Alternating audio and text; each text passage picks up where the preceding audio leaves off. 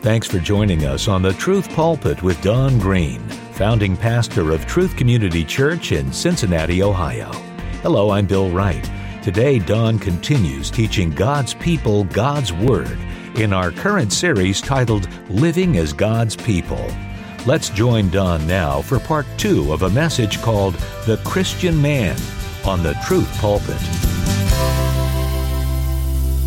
Now, Paul gives one more trait of a dignified life there in Titus chapter 2. He says, older men are to be temperate, dignified, and sensible.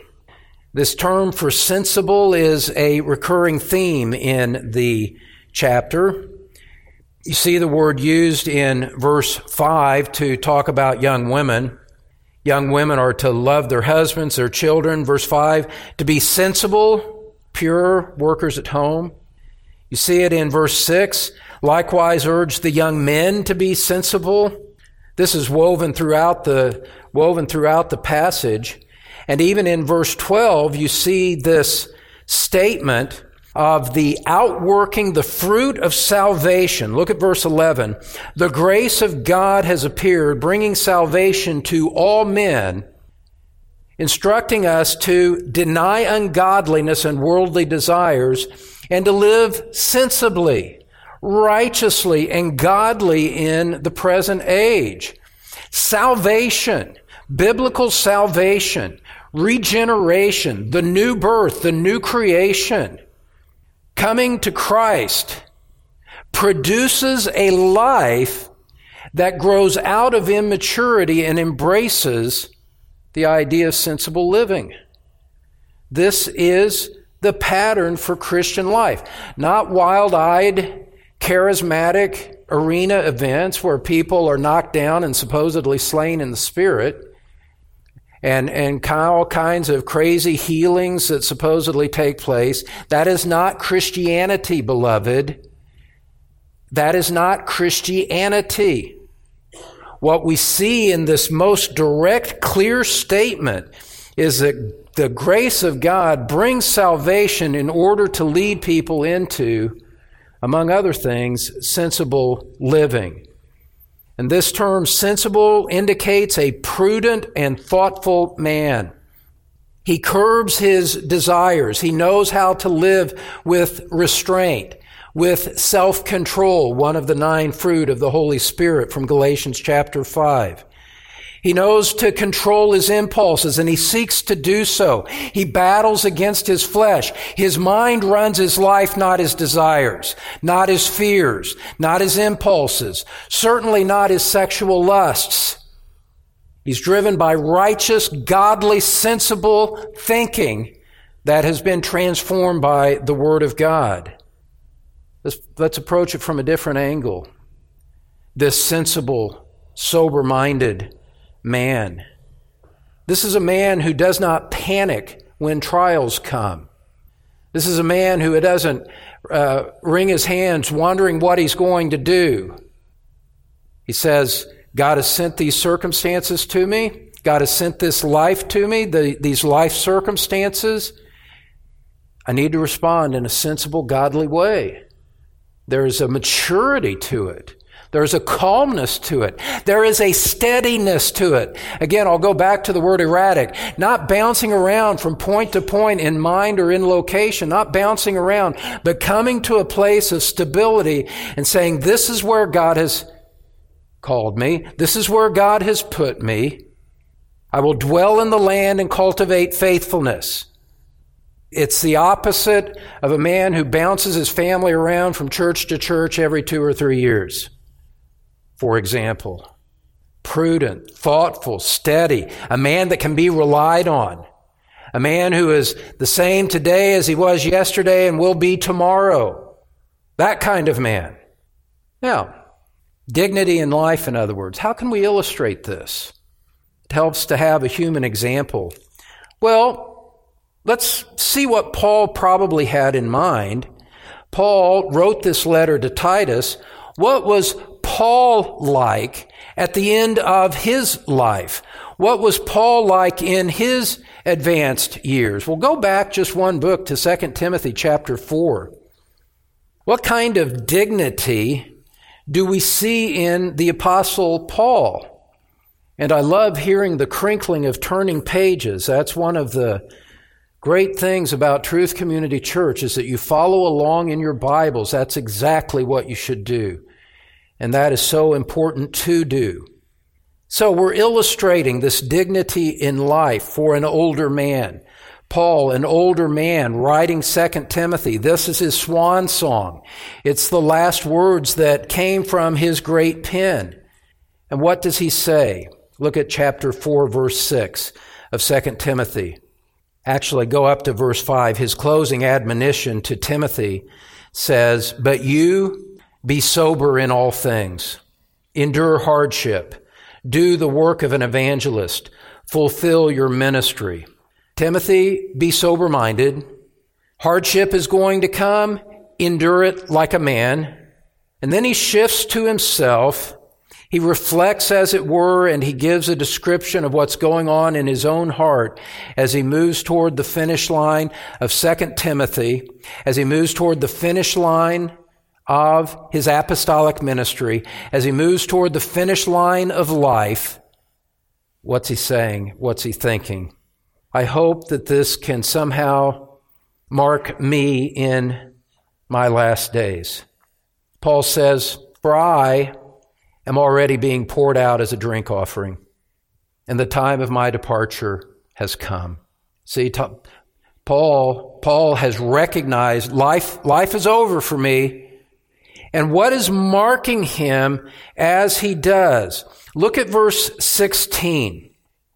Look at verse 16, and look, what I want you to see here is Paul's attitude toward life, toward people, as he comes to the end, and the dignity that marks it. In verse 16, he says, "At my first defense, no one supported me, but all deserted me. May it not be counted against them. But the Lord stood with me and strengthened me, so that through me the proclamation might be fully accomplished, and that all the Gentiles might hear, and I was rescued out of the lion's mouth. The Lord will rescue me from every evil deed, and will bring me safely to his heavenly kingdom. To him be the glory forever and ever. Amen." Paul, an old man. Paul facing imminent death. Paul looks back on life. And what is the dignity that marks him as he does? Beloved, he is gracious toward those who deserted him. He says, "These men left me." May God not hold it against them. Dignity, sensible, sober-minded. He looks vertically, and he praises God for his faithfulness. God has rescued me in the past. He's going to rescue me from every evil deed, perhaps thinking of execution at the hands of Caesar being just ahead for him in his life. But God will rescue me, and he will bring me to his heavenly kingdom. This is the dignity and the sobriety of it. I'm on the verge of death. May God forgive those who wronged me. I know that he'll take care of me going forward. He's going to deliver me safely into his heavenly kingdom. Beloved, think about that as you think about what Paul is saying when he says older men are to be temperate, dignified, and sensible. Men, older men, you gray hairs and lacking hair, there's your pattern. There's your pattern for life. This is what God is calling you to.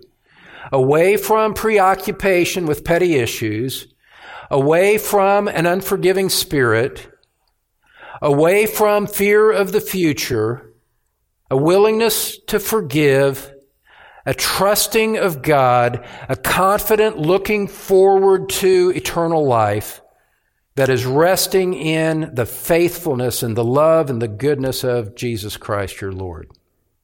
That's the call. Pretty high call, isn't it? Dignity in life that is rooted in the fundamentals of the Christian faith. Well, let's go on to the second point here and look at the maturity in faith. Dignity in life, maturity in faith. just a preliminary thing. One of the aspects of recognizing the supremacy of Christ and recognizing the transcendent importance of biblical truth, men, is to consider and to contemplate what it is that you give your mind to, what it is that you engage your thought with. Are you engaging in books or teaching that are leading you into a better knowledge of biblical truth, biblical doctrine, biblical fidelity? Or, God forbid, is your mind in front of the television 7-8 hours a day just drinking in entertainment or the Fox News channel? What you are putting into your mind is showing you what the direction of your life is, where your heart is. And what is it, I ask you? And ladies, this goes for you too. Maturity in faith.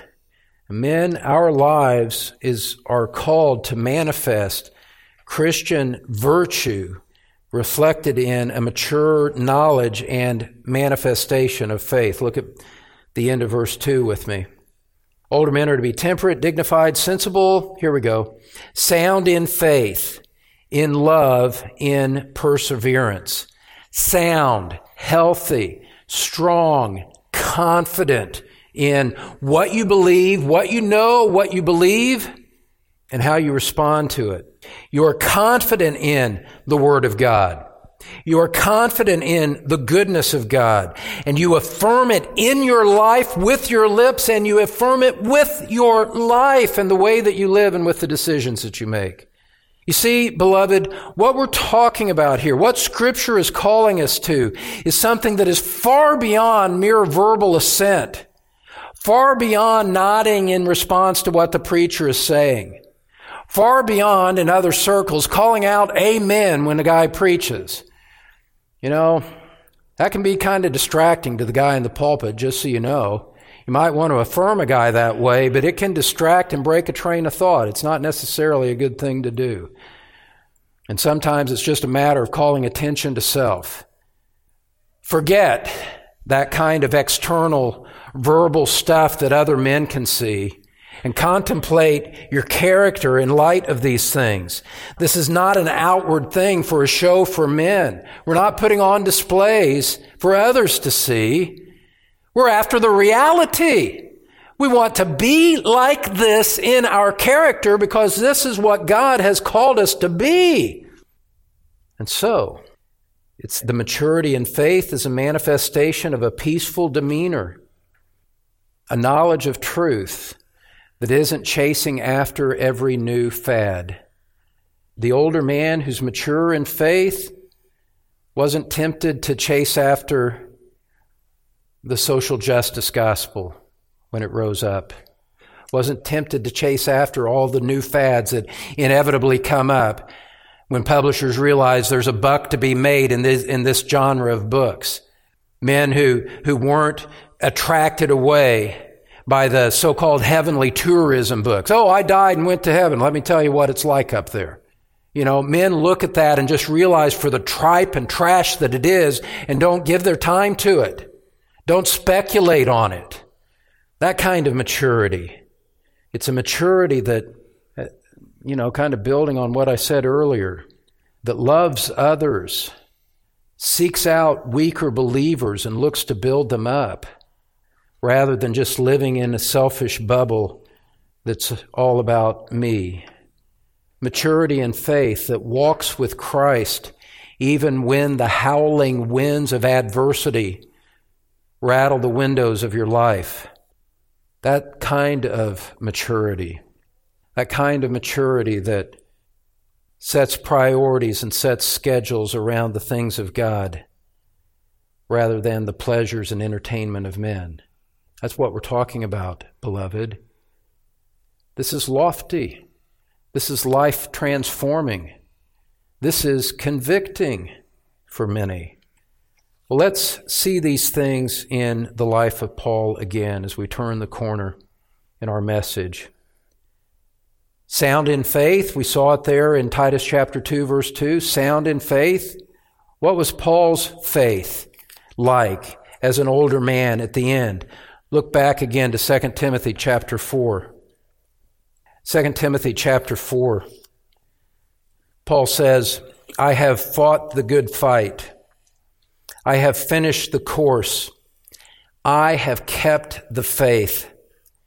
In the future there is laid up for me the crown of righteousness, which the Lord, the righteous judge, will award to me on that day, and not only to me, but also to all who have loved his coming. Paul says, I've kept the faith.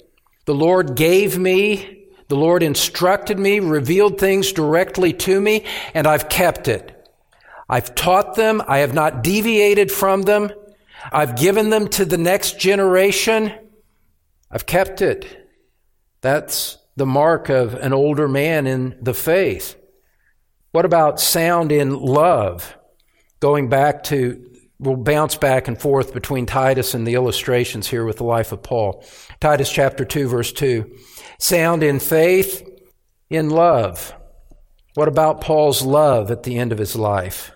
We'll look at 2 Timothy chapter 1 now, verses 3 through 6.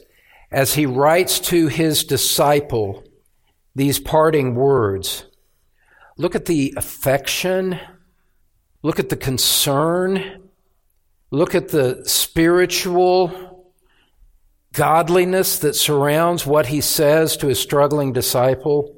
He says there in chapter 1, verse 3, I thank God, whom I serve with a clear conscience, the way my forefathers did, as I constantly remember you in my prayers night and day, longing to see you, even as I recall your tears, so that I may be filled with joy.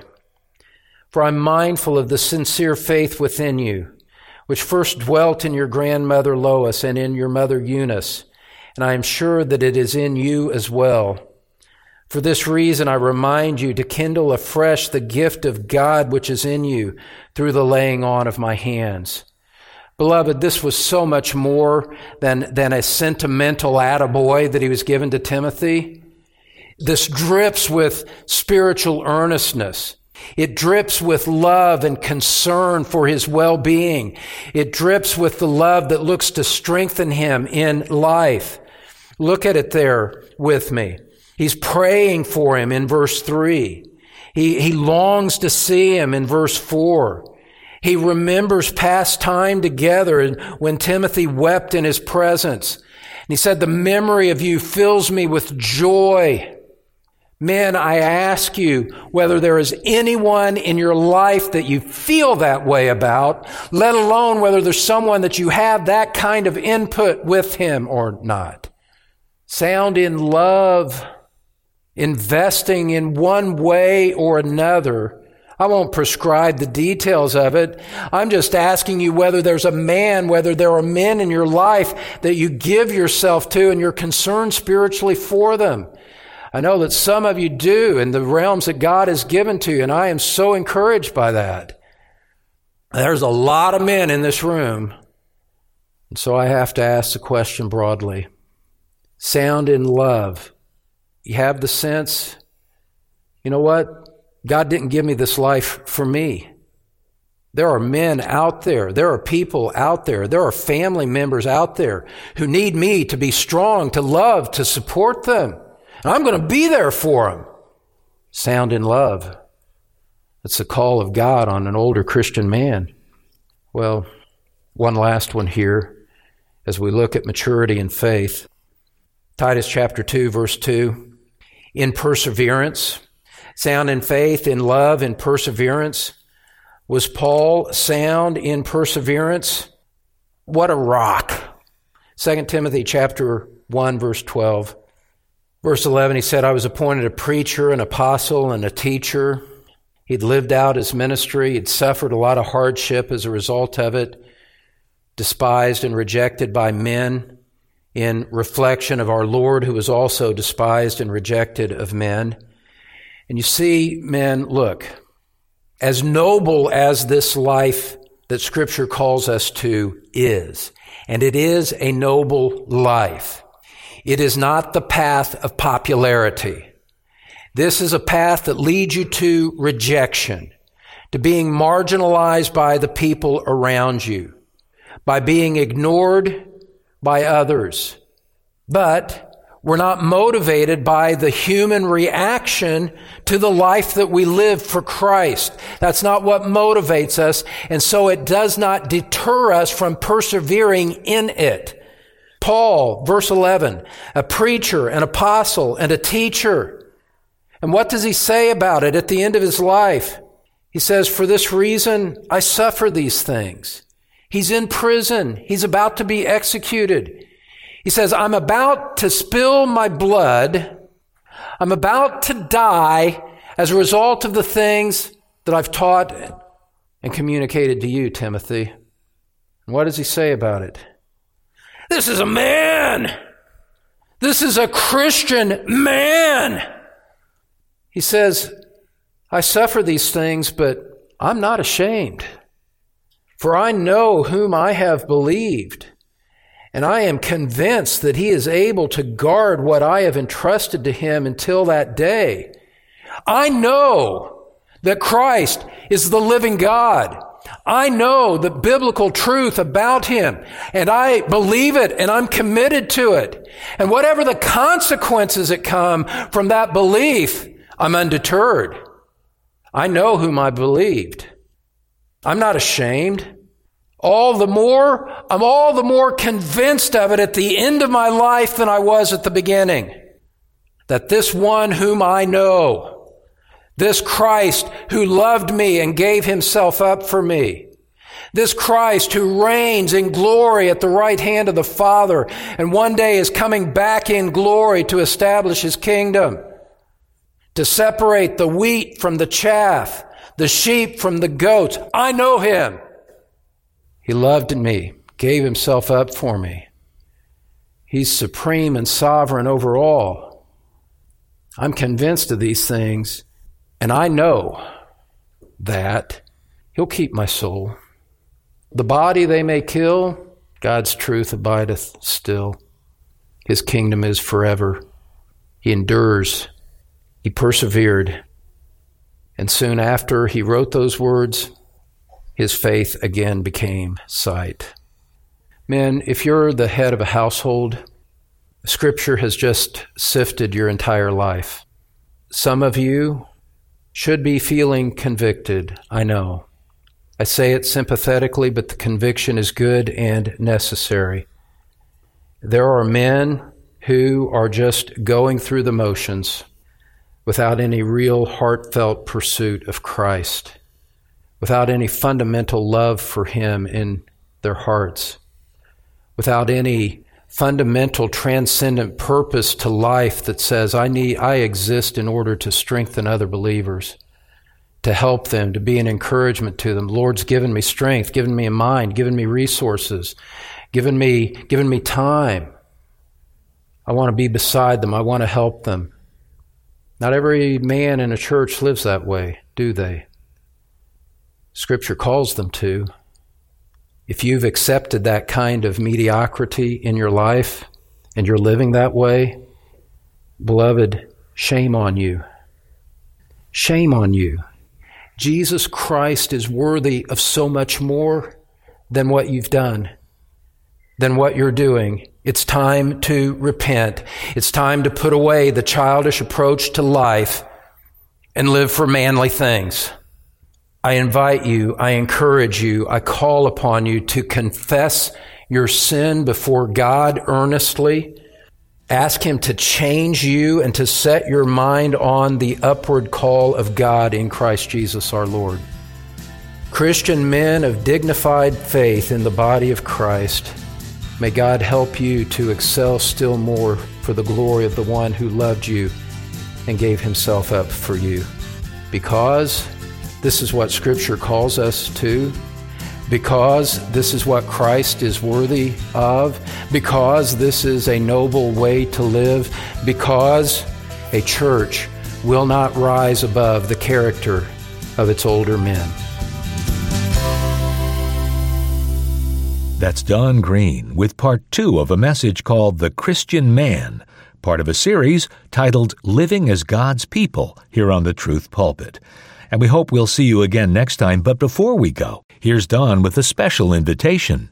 Well, friends, thank you for joining us for the Truth Pulpit here in this 26-minute format that we have.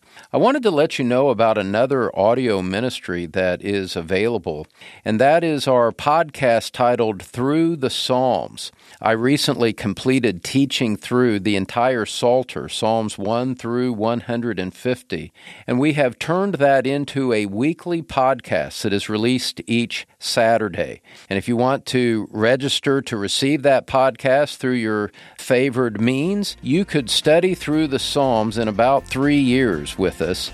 You can find the link to that podcast at thetruthpulpit.com. Again, the podcast is Through the Psalms, and you can find the link at thetruthpulpit.com. Thanks, Don, and thank you, friend, for joining us today. I'm Bill Wright, and we'll see you next time on The Truth Pulpit, where we teach God's people God's Word.